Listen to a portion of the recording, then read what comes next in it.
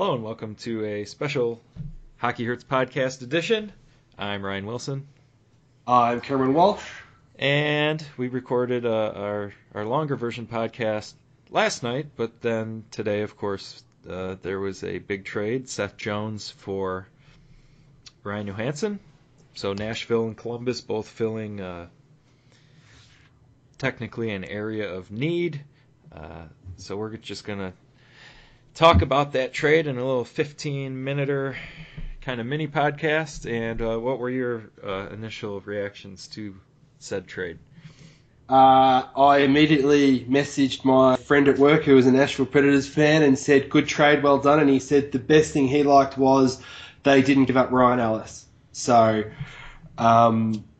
I think it's a great one-for-one trade. Both teams, like you said, fill a need. I feel sorry for the Central Division because I think that's the one thing that Nashville really, really needed, and they've got that now. And I think, as good as Seth Jones is, I just think Columbus is a tie fire of an organisation. So, my initial reaction, which won't come as a surprise to anybody who's listened for a while, is, oh, Nashville, you had such a unique opportunity to take the league by the horns and open up that contending window for such a long time if you traded the right defenseman. Yeah, no, I agree with that. Now, in a bubble, I have no problem with them moving Seth Jones for Ryan Johansson.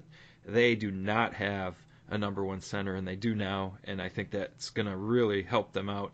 But when you start thinking big picture, they've almost put a time frame on their contending window if they're fully committed to Shea Weber long term, because his decline is real and it has started. Look, the only argument I have with this, and this is the conversation I have with my Nashville friend, is like I ran him over the trade scenario you wrote up, I think it was 12 months ago on our website, was trade Shea Weber, and he said there's too much wrapped up in Shea Weber in the whole Nashville organisation franchise to make a one-for-one hockey trade, like just to make a hockey trade. Do you know what I mean? Like, I agree with everything you said in regards to you're exactly right. They should have probably moved Weber.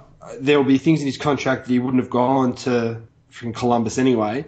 But this is as good as they're going to get in that scenario. And you're right. They have whacked a window on it by tying their shit to Weber.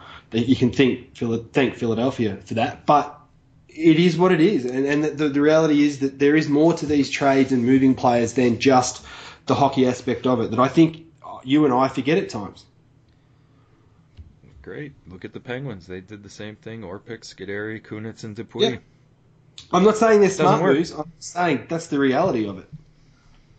Nashville would have got over it pretty quick when they were pressing conference finals and cup finals. Yeah, I agree. I fully agree. Look, everybody sort of knew that Nashville had an overabundance of young players that are cost-controlled at the moment, but are suddenly going to start becoming expensive. It was always going to be they were going to move one of those. They were never going to move Weber. I think this is a great trade for Nashville. I don't think this helps Columbus in the short or long term anyway. I think Seth Jones will just... Yeah, because now they're chasing the number one center again. Yeah, so Jones will end up walking anyway. I think he'll just get to restricted free agency and bail on him. But well, it depends on... He's restricted now. Yeah. He's getting his raise now. So he's got a choice to make. How long? How much? Is that a fit? If I was Seth Jones, I would take an expensive short-term RFA contract, and see if Columbus can turn it around. If they can't, I'd just get to free agency and go. That's what I would do, because you look at what the situation he was in, and now look where he is. Like, how devastating would that be for a number 4 pick? Yeah, it's good for Nashville to get Johansson, and great for Nashville. I can't believe Columbus ran that guy out of town.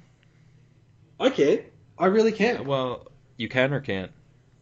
I can see, like, they weren't happy with what he wanted on his contract. It was almost like they were looking for any reason to ship him off. They weren't happy with his attitude. They weren't happy with who he was as a person. They just didn't like him. And it didn't matter what he did performance wise on the ice. As soon as you got Tortorella in, it was almost like John Davidson said, all right, see if this guy's got quote unquote metal, see if he's got any spine or backbone, and if he doesn't, we'll ship him. And I think that's what Tortorella did. Tortorella did what he was asked, pushed some buttons, and they went, no, he's not for what we think this organisation needs, and gets rid of him. This will set the franchise back. Yeah, they didn't improve. They filled the hole, created another one. It's not like Columbus had a plethora of these good centers, like highly offensive, great top six centers, and moved one to get better at an area where Jack Johnson's one of their best defensemen. They dealt from their ultimate strength to kind of get a maybe future top pairing guy. I'd probably be a little kinder to Seth Jones, but I get what you're saying. He's a maybe, whereas I think Johansson is the number one center. Yes, I agree. I don't know if Seth Jones is quite where people think he is. I think he's, definitely going to be a 3 for sure. Yeah, probably a 2. The hard thing now, though, is that Nashville could shelter him if he was playing poorly. Like, if he does go a little bit up or down, Nashville had the space in their lineup on the back end to shelter him. So Columbus are going to find out pretty quick because they'll play him in their top pair. I mean, that's how good he is compared to the rest of that Columbus defensive lineup. Like, he is probably close to their number one already, if not their number 2, because they rate Jack Johnson as their number 1. So you're going to see pretty quickly whether it's quality of partner for Seth Jones that makes him better or worse. You know what I mean? Like, they're going to know pretty quick whether they totally screwed this up. Well, they did. But they're going to know. I know we know. Well, let's shift gears to Nashville. No longer is Mike Ribeiro or Mike Fisher the number 1 center. They can roll out Philip Forsberg with Ryan Johansson, and that's going to be pretty cool. But you get Ribeiro down to the second line and Fisher they're where they should be. I mean, that's the other massive bonus of getting a legitimate number 1 center, is that all of a sudden those guys that everyone knew were playing their guts out, they were working hard, they were giving it all, they were just out of their spot in the lineup. They weren't in the right spot. They are now. It wouldn't surprise me if you see better production from those two in shot suppression and also shot generation, just because they're playing against a level of opponent they can compete with regularly. I guess contractually, Johansson $4 million next year as well. And I have to check and see if that's I think it's UFA, right? Yeah, I thought he did a 3-year $4 million 2 off. It was a 2, was it? Yeah, so that'll be interesting. I mean, it's an interesting No, he's situation. still an RFA. Yeah, so he'll go RFA again, will he? Yeah, I thought it would be UFA. Wow. Yeah. Not that he won't get his money, but at least there's some protection for Nashville. You know what I mean? Yeah. Hey, look, this was the one thing that everybody sort of said about Nashville. They needed a legitimate number 1. I mean, it's a good 1-for-1 trade for Nashville. Like you said, they traded from a position of strength and filled a hole in an area that they needed. They haven't created a hole in their back end. They've still got parts that can fill top 4 roles. And I think as Duncan Keith showed, if you've got a decent top 4, you can ride one guy 30 minutes a game. And you and I might think Shea Weber's on the decline, but through a playoff run, there's no reason why he can't do 30 minutes a game through He's fine playoff now. run. That's not my argument. I just think they limited their long-term window, which could have been pretty cool. Yeah. Somebody would have given them a ton for Weber. I think this Weber stuff that I've been kind of talking about for a long time is just off the table now. Like before, there was some potential that they may do that, but now with Seth Jones gone, I don't see it. look, they hooked their wagon to him. They had a choice to make between him and Sutter, and they let Sutter walk. And they've built the persona of the franchise around him. So there's more to it than just the hockey aspect of it that, I tend to try and ignore at times because you should be worrying about your on-ice product, and that will drag people in. But yeah, if you've got a good on-ice product, all that stuff is interchangeable. Doesn't matter. You'll be fine. Yeah. People will at first be like kind of upset that you kind of lost a guy that everybody liked, and then you'll be like, well, wow, this is actually okay. I think we'll keep liking this. You know what I mean? Because you get prolonged playoff performances, even if they only win a couple of playoff games here or there, every third or fourth year, but they win around every other year because they've gone and made that change.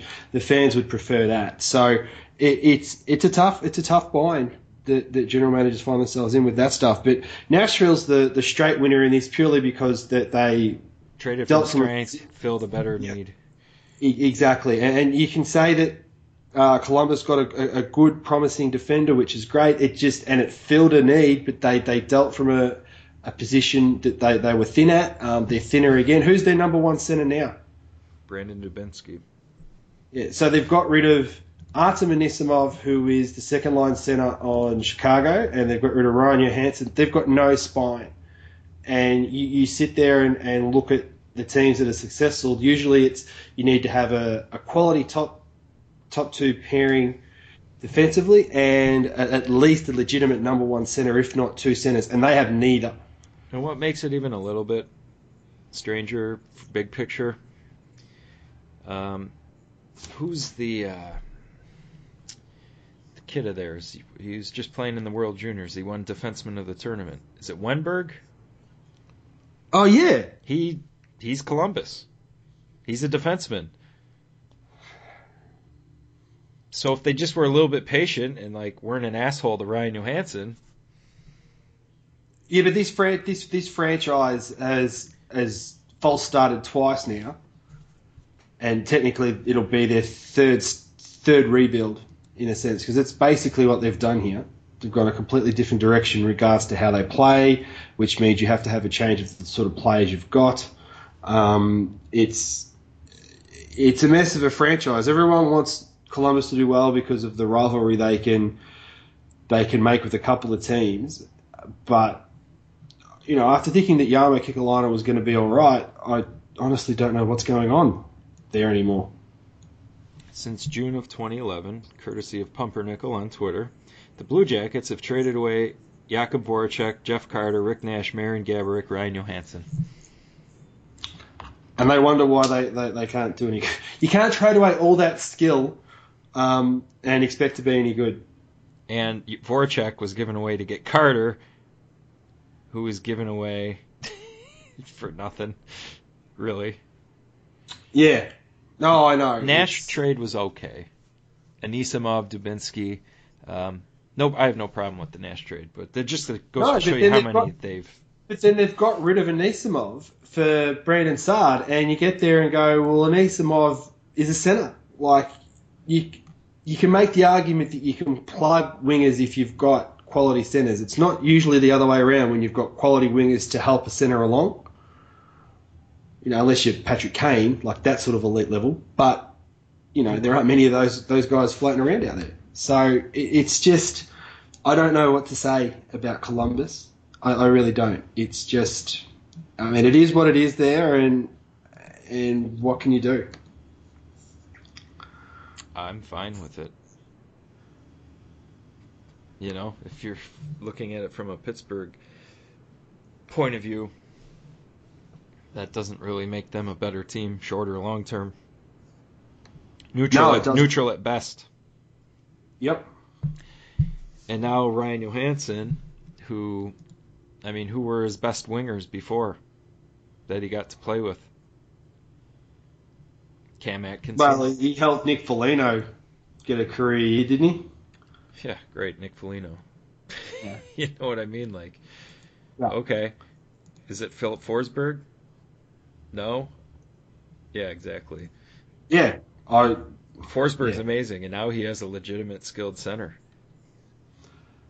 So it's one of those things where you look at that.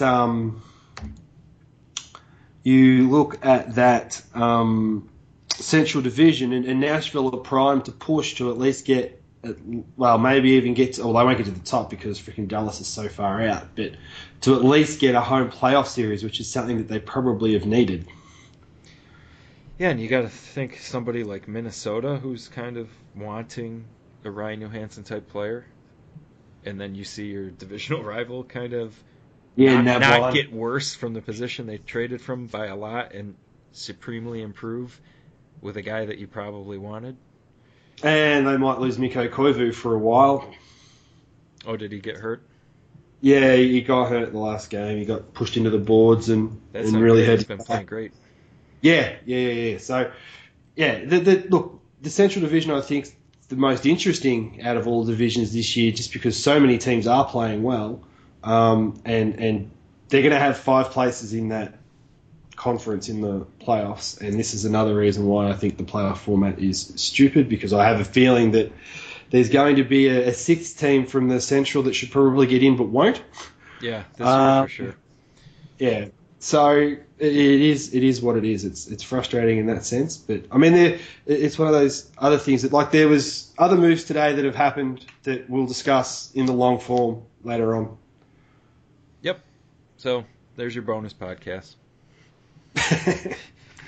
Short and sweet, but we thought it was worthy of our schedules were available. We just did this during intermission of Chicago-Pittsburgh. Looks more like Chicago, just Chicago on the ice for that period. It does at the moment. It certainly does. So they're back on the ice, so we're going to call it, and we'll see you next time.